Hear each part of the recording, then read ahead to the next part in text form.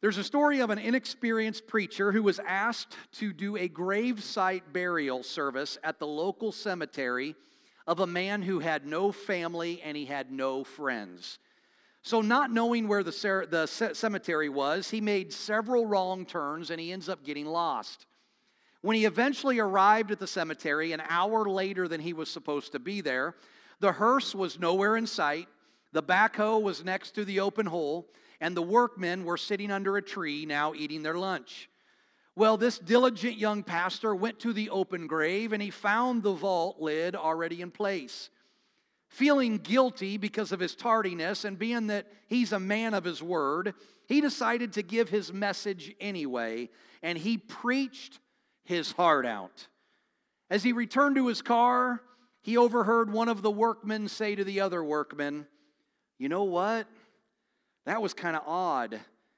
We've been putting in septic tanks for 20 years, and I've never seen anything quite like that." For those of you that don't understand, he preached to a septic tank. Amen. You're a little slow, but you're worth the wait. Well, I know you appreciate my jokes. I do tell the best jokes you will ever hear. Well, in all seriousness, earlier this year, I did a sermon series on the book of Exodus, and we went through the first 15 chapters of the book of Exodus or so. But during this sermon series, I did a segment, a small segment. It wasn't really attached to a message. I just kind of addressed it within the message. I did a segment on what is known as the mark of the beast, specifically as it relates to the COVID vaccine. And much to my surprise, I have received more requests for that little snippet of that message than any other message I think I have ever preached. That little snippet obviously helped so many people understand the truth of what God's Word says about the mark of the beast. So that tells me that this is a subject that there are a lot of people interested in, and many of us, I hate to say it, but we're just flat out confused because there's some teachers of God's Word that care more about sharing their opinion than they do about sharing truth. And I've talked about that. And they can do what they want. That's between them and God. I don't have to answer for them. But unfortunately, it has muddied the water a bit for the rest of us. As you can imagine, this really blew up a few weeks ago when our president issued the vaccine mandate. The words "mark of the beast" instantly came to the headlines again in Christian circles, and I watched many people that I love begin to panic. Now, your opinion on receiving the vaccine is completely up to you. I will love you regardless if you are vaccinated or unvaccinated, but we're not talking about that today. Today, we're going to be answering two questions for the sake of the nonsense that's been circling around. The first question that we're going to answer is flat out, is the COVID vaccine the mark of the beast?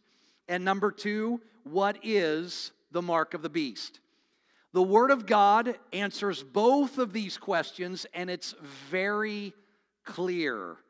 And once you see how clear this is, you're going to ask yourself the question, how can there be so much confusion over this? Because it is so clear. So with that in mind, I want to start with one of the most abused passages in Scripture that a lot of people are using to defend their position. It comes from Hosea chapter 4 and verse number 6. So if you have your Bible, go ahead and turn to the Old Testament, Hosea chapter 4 and verse number 6. We're going to get into the mud today. This is more of a teaching because this is so important, and I see what it's doing to God's people. We were going to start a series called Movement 2040 today. We're going to actually start that next week, but I really felt like the Holy Spirit was asking me to pause that and address this first because so many people are battling fear, and we don't have to be. I want you to be free from that. So here we go. We're going to start reading this from we're going to start reading this at verse number 1 to put it in context. Hosea chapter 4 and verse 1. Which putting this in context is extremely important here. But verse 6 is actually the abused verse. So if you don't have your Bible or Bible app, you can follow up on the screen. So here we go. Hosea chapter 4, starting at verse number 1. It says, "Hear the word of the Lord, O children of Israel. For the Lord has a controversy with the inhabitants of the land. There is no faithfulness or steadfast love and no knowledge of God. Remember those three words. There's no knowledge of God in the land. There's swearing, lying, murder, stealing, committing adultery. They break all bounds, and bloodshed follows bloodshed. Verse 3. Therefore the land mourns, and all who dwell in it languish, and also the beasts of the field, and the birds of the heavens, and even the fish of the sea are taken away. Yet let no one contend, and let none accuse, for with you is my contention, O priest. Verse 5. You shall stumble by day. So he's talking to the priest here. The prophet also shall stumble with you by night, and I will destroy your mother. Verse 6. My people are destroyed for lack of knowledge. Because you have rejected knowledge, I reject you from being a priest to me. And since you have forgotten the law of your God, I also will forget your children. Father, for the next few moments, I just ask that you would give me the mind of Christ. God, I ask that you would anoint me. I need your anointing, God, to preach your word. For Lord, if you don't anoint me, these words will fall flat. They will be void. But God, if you anoint me, these words will change and transform lives. And so, God, that's what I ask for today. I ask, God, that when the people leave this place, that spirit of fear is gone, and that we will leave this place different than when we walked in.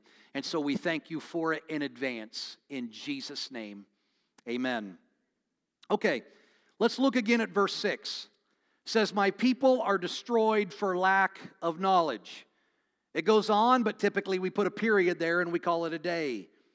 I've seen signs, even here in our community, with this scripture on it here in Green Bay to defend one position or another. There's actually one of them over by my house, or it used to be. So a lot of people quote this scripture and they stop right there. They put a period at the end. And I've heard people share their opinion and then they use this scripture to back it up. Basically what they're saying is, I have an obligation under God to share the information I know. I have an obligation under God to share my knowledge because after all, people are destroyed for lack of knowledge. And so they speak their opinion, which more often than not has a hateful undertone. I think we've all seen that. And they do so in the quote-unquote name of the Lord. So what is this verse saying? Well, you have to read on. The answer to this comes in that next verse. It says, because you have rejected knowledge, I reject you from being a priest to me. And since you have forgotten the law of God, I also will forget your children. Here in Hosea, God is speaking to the priests that had neglected God's word. And they have turned from his law, which meant the priests no longer obeyed him, and they started to do things that they thought were right in their own eyes. Because of their leadership influence and their leading people, they eventually lead people down the same road away from God's word with them. And we see the sins listed in verses 1 through 5. So what this means is that when God's word is neglected, when it is ignored, or when it is twisted, then the people will walk in darkness and eventually be destroyed. The word knowledge here has absolutely nothing to do with you and I sharing our opinion. It has absolutely nothing to do with you and I sharing what we think is right and wrong. It has everything to do with sharing the truth of God's word. It has everything to do with knowing what the Word of God says for yourself so that you can discern a truth from a lie. You see, the Word of God is like a measuring rod. Everything you hear from every Facebook post or social media, what every teacher online should be compared to the Word of God. Everything you hear from me should be compared to the Word of God. Don't just take my word for it. The Word of God is our final authority. I am not your final authority, and neither is any other voice in your life. The Word of God is your final authority. It is the ultimate truth. 2 Timothy chapter 3 and verse 16 says this about the Word of God. It says, all Scripture is breathed out by God and profitable for teaching, for reproof, for correction, for training in righteousness, that the man of God may be complete, equipped for every good work. The problem is many people don't know what the Word of God says. They don't dig and research for themselves. They just believe what Farmer Joe down the road posts on his Facebook page because it's got a pretty little scripture with it. And we share it. And because we don't understand what the Word of God says, we are unable to discern. We're unable to discern knowledge of the truth. We don't have a knowledge of the Word of God. And we begin to hear people's opinion, and then it causes fear, and it causes panic, and the fruit of that is confusion. Now, you can believe what you want. I've said this before. It makes no difference to me. You can believe every conspiracy theory under the sun if you want. I mean, that's completely up to you. I love you regardless. However, have you ever asked yourself, what is the fruit that I am experiencing from believing this stuff? I have personally found, I'm just speaking to this from personal example, I have personally found that focusing on this stuff instead of the truth of God's Word leads me to fear. I've walked down this road many times in the past. The fruit of believing all of that stuff is fear. And God's Word says He does not give you a spirit of fear. So I wonder where that's coming from. It's not coming from God. So question number one, is the COVID vaccine the mark of the beast? First of all, I don't care what your cousin's uncle's dad says about it, and you shouldn't either. What does the Word of God say about the mark of the beast? That's all I care about. I just care about the truth. What is the truth? We just have to read it. This is one of the most simple things in Scripture, and it's very overcomplicated. It's overcomplicated because of us. The Christians have overcomplicated this, not the unbeliever. The unbeliever could give a care less about end-time stuff. The Christians have overcomplicated this stuff, and we think that we have to find hidden messages in everything when God says, man, this is simple. This is eternity I'm talking about here, guys. I want you to understand it. So you just have to read it. There's a few scriptures that talk about it. We're going to read first Revelation chapter 14 and verse 9, and this is what I touched on in a previous message. It says, and another angel, a third, followed them, saying with a loud voice, if anyone worships the beast and its image, and receives a mark on his forehead or on his hand, he will also drink the wine of God's wrath, poured full strength into the cup of his anger. And he will be tormented with fire and sulfur in the presence of the holy angels and in the presence of the Lamb. So it's a big deal. This mark of the beast is tied to something. This is a big deal. Verse 11, and the smoke of their torment goes up forever and ever, and they have no rest, day or night. Now watch. These worshipers of the beast and its image, and whoever receives the mark of its name. I want you to know that when the mark of the beast is finally offered, you are going to know without a shadow of a doubt what it represents. It says very clearly, they will worship the beast and receive his mark. Not just receiving a mark. This is a decision that we make. This is a decision where I will say, I reject God. You will say the same thing. Most people seem to ignore this in Revelation chapter 14, though, and they focus only what is found in the previous chapter, Revelation chapter 13. Let's read that. And it causes all, both small and great, both rich and poor, both free and slave, so there will be no distinction on person here, to be marked on the right hand or on the forehead. There it is again, right hand or forehead. So, verse 17, now watch, so that no one can buy or sell unless he has the mark. That is the name of the beast or the number of its name. This calls for wisdom. Let the one who has understanding calculate the number of the beast, for it is the number of man, and his number is 666. Now, verse 17 clearly tells us that no one is going to be able to buy or sell unless they have this mark. So that's a very real detail.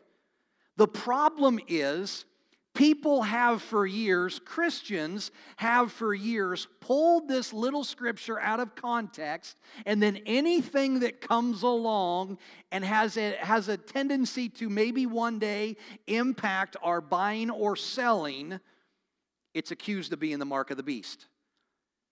You see, the thought with the COVID vaccine right now is if you don't have it, you won't be able to be employed. I just seen that on the news again this morning. You won't be able to go into certain stores, etc. And so we take this scripture right here and we say, I cannot buy the things I want to buy. I cannot sell things I want to sell. Mark of the beast, run. Never mind what it says in Revelation chapter 14, which we just read a minute ago. And guys, I want you to know something. This is nothing new. If you look at history, this is something I've been dealing with this since I was a kid. If you look at history, this panic and fear of the mark of the beast have been going on since way back to the early Christians. Again, it's because we lack the knowledge of the Word of God. And so it leads to destruction. We let this fear and this worry overtake us, and it destroys us because we lack knowledge, not of someone's opinion, but of the Word of God, of the truth. The early Christians, they rejected the Roman coins because they thought the Roman coins were the mark of the beast. The reason for this is that the coins were stamped with the image of the emperor, and the emperor at that time was believed to be divine. So the early Christians obviously reject that. They say he's not divine. There's only one that's divine. But they were required to use the coins to buy and sell. So the Jews end up creating their own coin as a sign of their separation from Rome, their authority, and their beliefs. But they believed strongly that these coins were the mark of the beast. Why? Because it impacted their decision to buy and sell. Credit cards. Some of you might remember this. In the 1960s, credit cards were the mark of the beast. In pamphlets circulated by Christian groups, they warned people to resist getting a credit card, which would include an identifying number and could be indispensable for one day buying and selling. Now listen to this. Among their arguments was the claim that when the number 666, which is identified as the number of the beast, as we see that in Revelation chapter 13. Now watch this. When that number was broken down into the Roman, Greek, and Babylonian alphabets, it appeared to spell out the word Visa. Now, we look at that today and chuckle, and we think, how ridiculous is that? But at this time, it caused great fear and panic among the people of God. This has seriously happened. It caused great fear and panic. Barcodes. UPC barcodes became widespread in labeling goods in the 1970s. Again, what's a barcode attached to? Buying and selling. The kickback on barcodes was so bad that many rejected them due to the fear of the mark of the beast, and the creator of the UPC barcode had to address the concerns, rejecting any claim of biblical significance at all within the codes. Social Security numbers. A few years ago, a Christian fundamentalist named Donald Yeager disavowed his Social Security number, believing that it was being identified as the number of the mark of the beast. He later sued, true story, sued an electric company in Pennsylvania when it refused to process an application he had filed without a Social Security number. He claimed his religious rights were being violated. We're hearing a lot of that lately. A district court and later an appeals court disagreed with him, and all of that could have been avoided if he would have just simply understood the truth of God's word. More recently, you probably heard of this one, the microchip. Now, the microchips have been used for decades in animal identification. Some of you may have an animal with a microchip implanted. They have been offered to humans in recent years. Now, this technology, they say, has the potential to replace your keys, car keys, office keys, ID cards, event tickets, medical records, but it's also raised some concerns about privacy and potential for mass surveillance. So some legitimate concerns there, I understand it. However, numerous people have pushed this to be the mark of the beast, taking into account that one day it could be required to do what? Buy and sell. We could go on. Many things. Basically, what history has shown us, that if it's attached to buying and selling, it's accused of being the mark of the beast. And the fruit of that has been panic and fear, and it seems to be something new every year. And I remember this stuff as a kid, and I would hear people talk about it, and I would just go, as a kid, you're hearing this stuff, mark of the beast, and you're hearing about all this stuff, and you panic. And I see everybody else panic too. Why? Because there was no knowledge at that time. I had no knowledge of the Word of God. And it's so simple. I want you to know that Satan has a history of taking a partial truth and twisting it to keep you in fear. He did the same thing to Jesus in the desert. He twisted the Word of God. So how do you respond when someone twists the Word of God?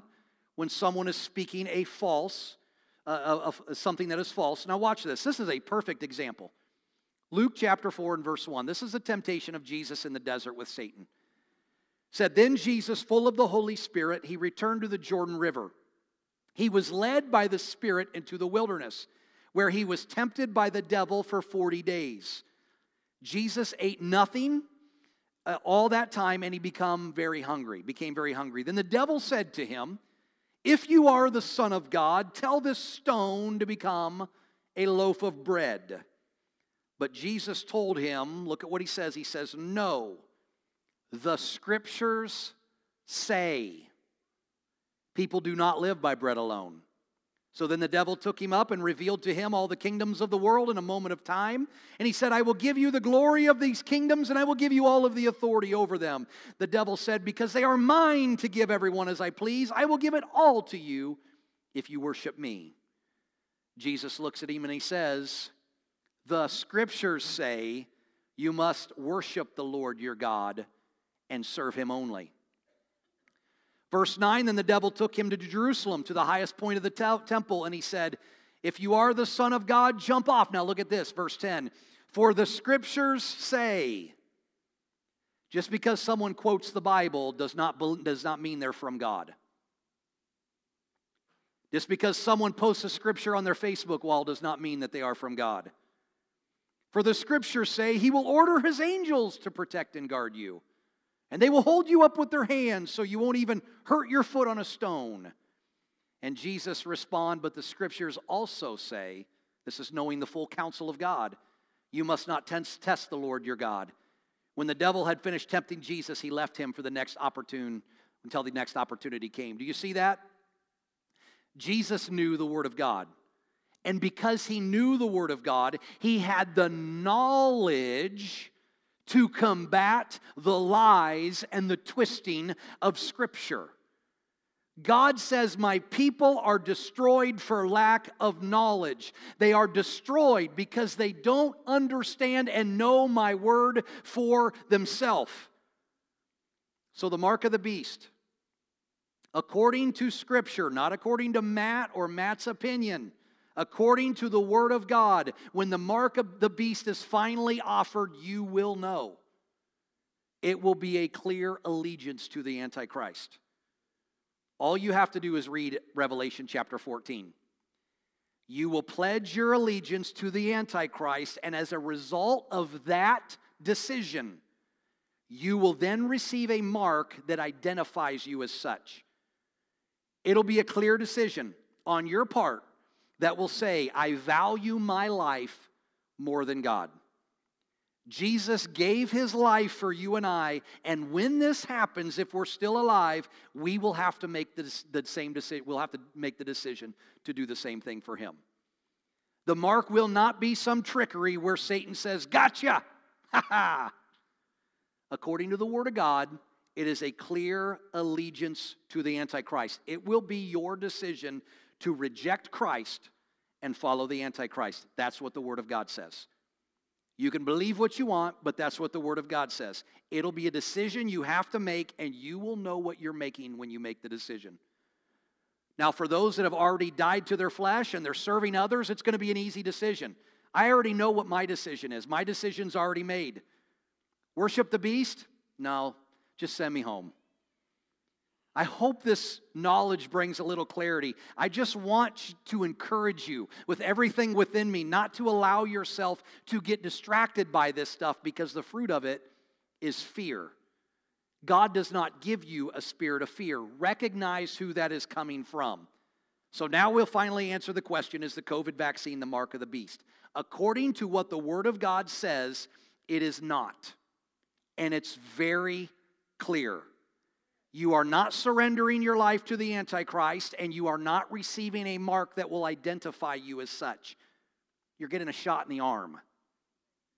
Now, could it be tied to buying and selling in the future? Anything is possible. It does seem like we're headed in that direction, but according to what the Word of God says, it's not the mark of the beast.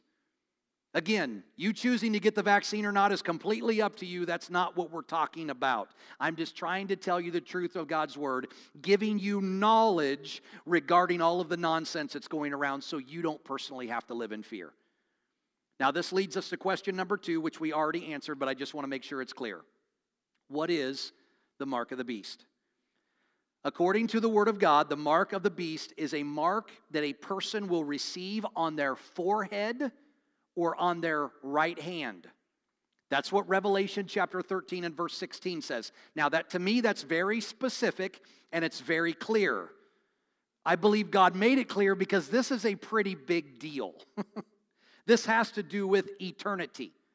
Notice it says nothing about a shot in the arm. It says nothing about a card you carry in your wallet. It says nothing about a chip that's implanted under the skin. The mark of the beast will be a visible, identifying mark that will either be placed on the forehead or the hand, because that's difficult to cover up.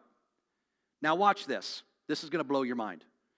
The word hand is translated from the Greek word charios, and it means hand. The word forehead is translated from the Greek word metapon, and it means forehead or front. So this is very clear. There is no hidden message here. There should be no confusion on this. This is an identifying mark. So you will be able to look at a crowd of people and instantly tell who has the mark and who doesn't unless they have it covered by clothing. I would be able to look out among all of you guys and see very clearly, unless you have your head covered, who would have the mark or your hands are down. It's a very visible mark.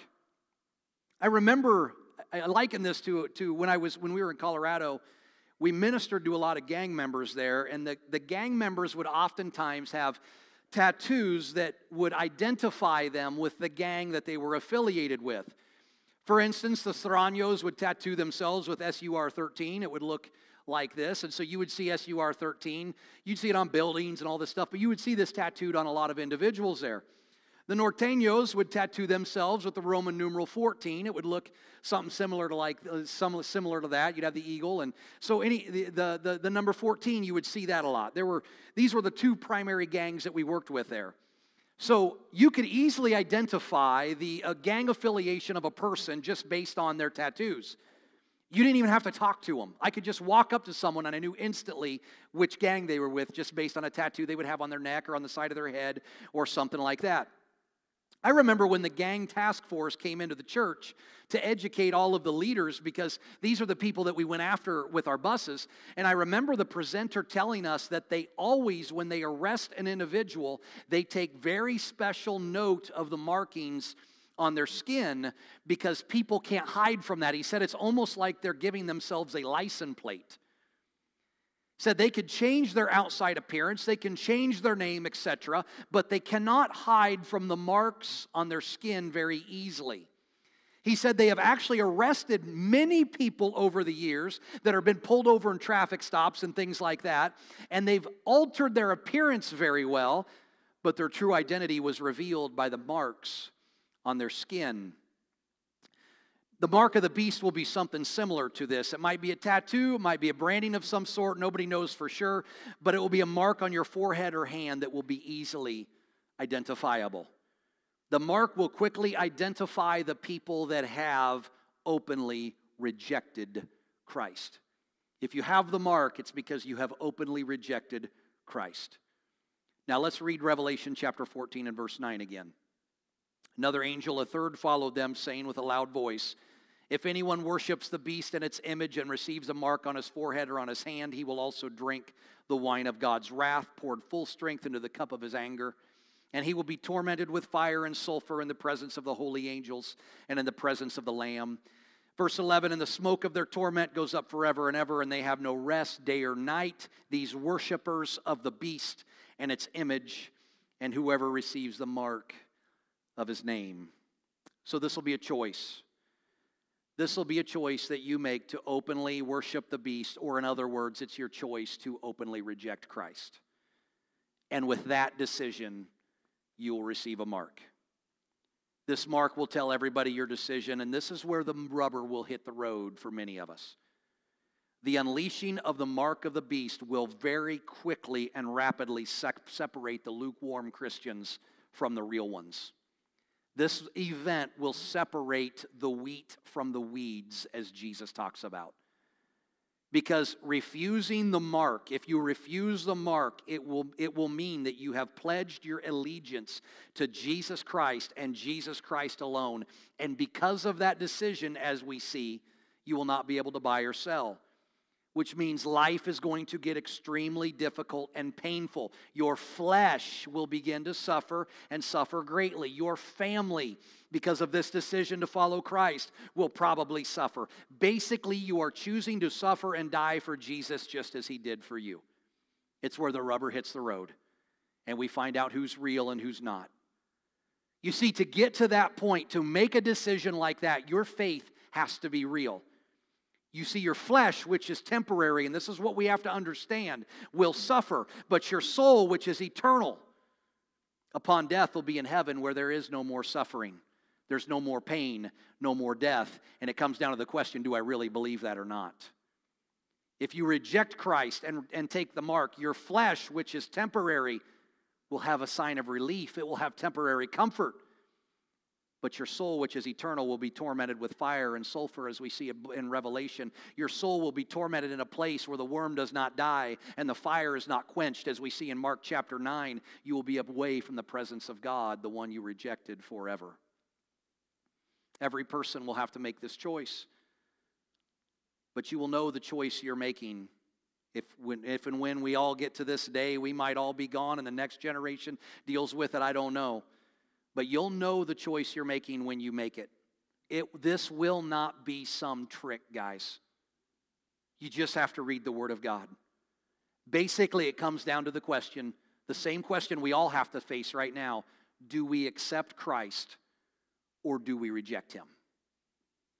What's your final answer? I'm going to ask you to bow your heads and close your eyes. God has provided a way for every one of us to get to heaven through the sacrifice of Jesus Christ.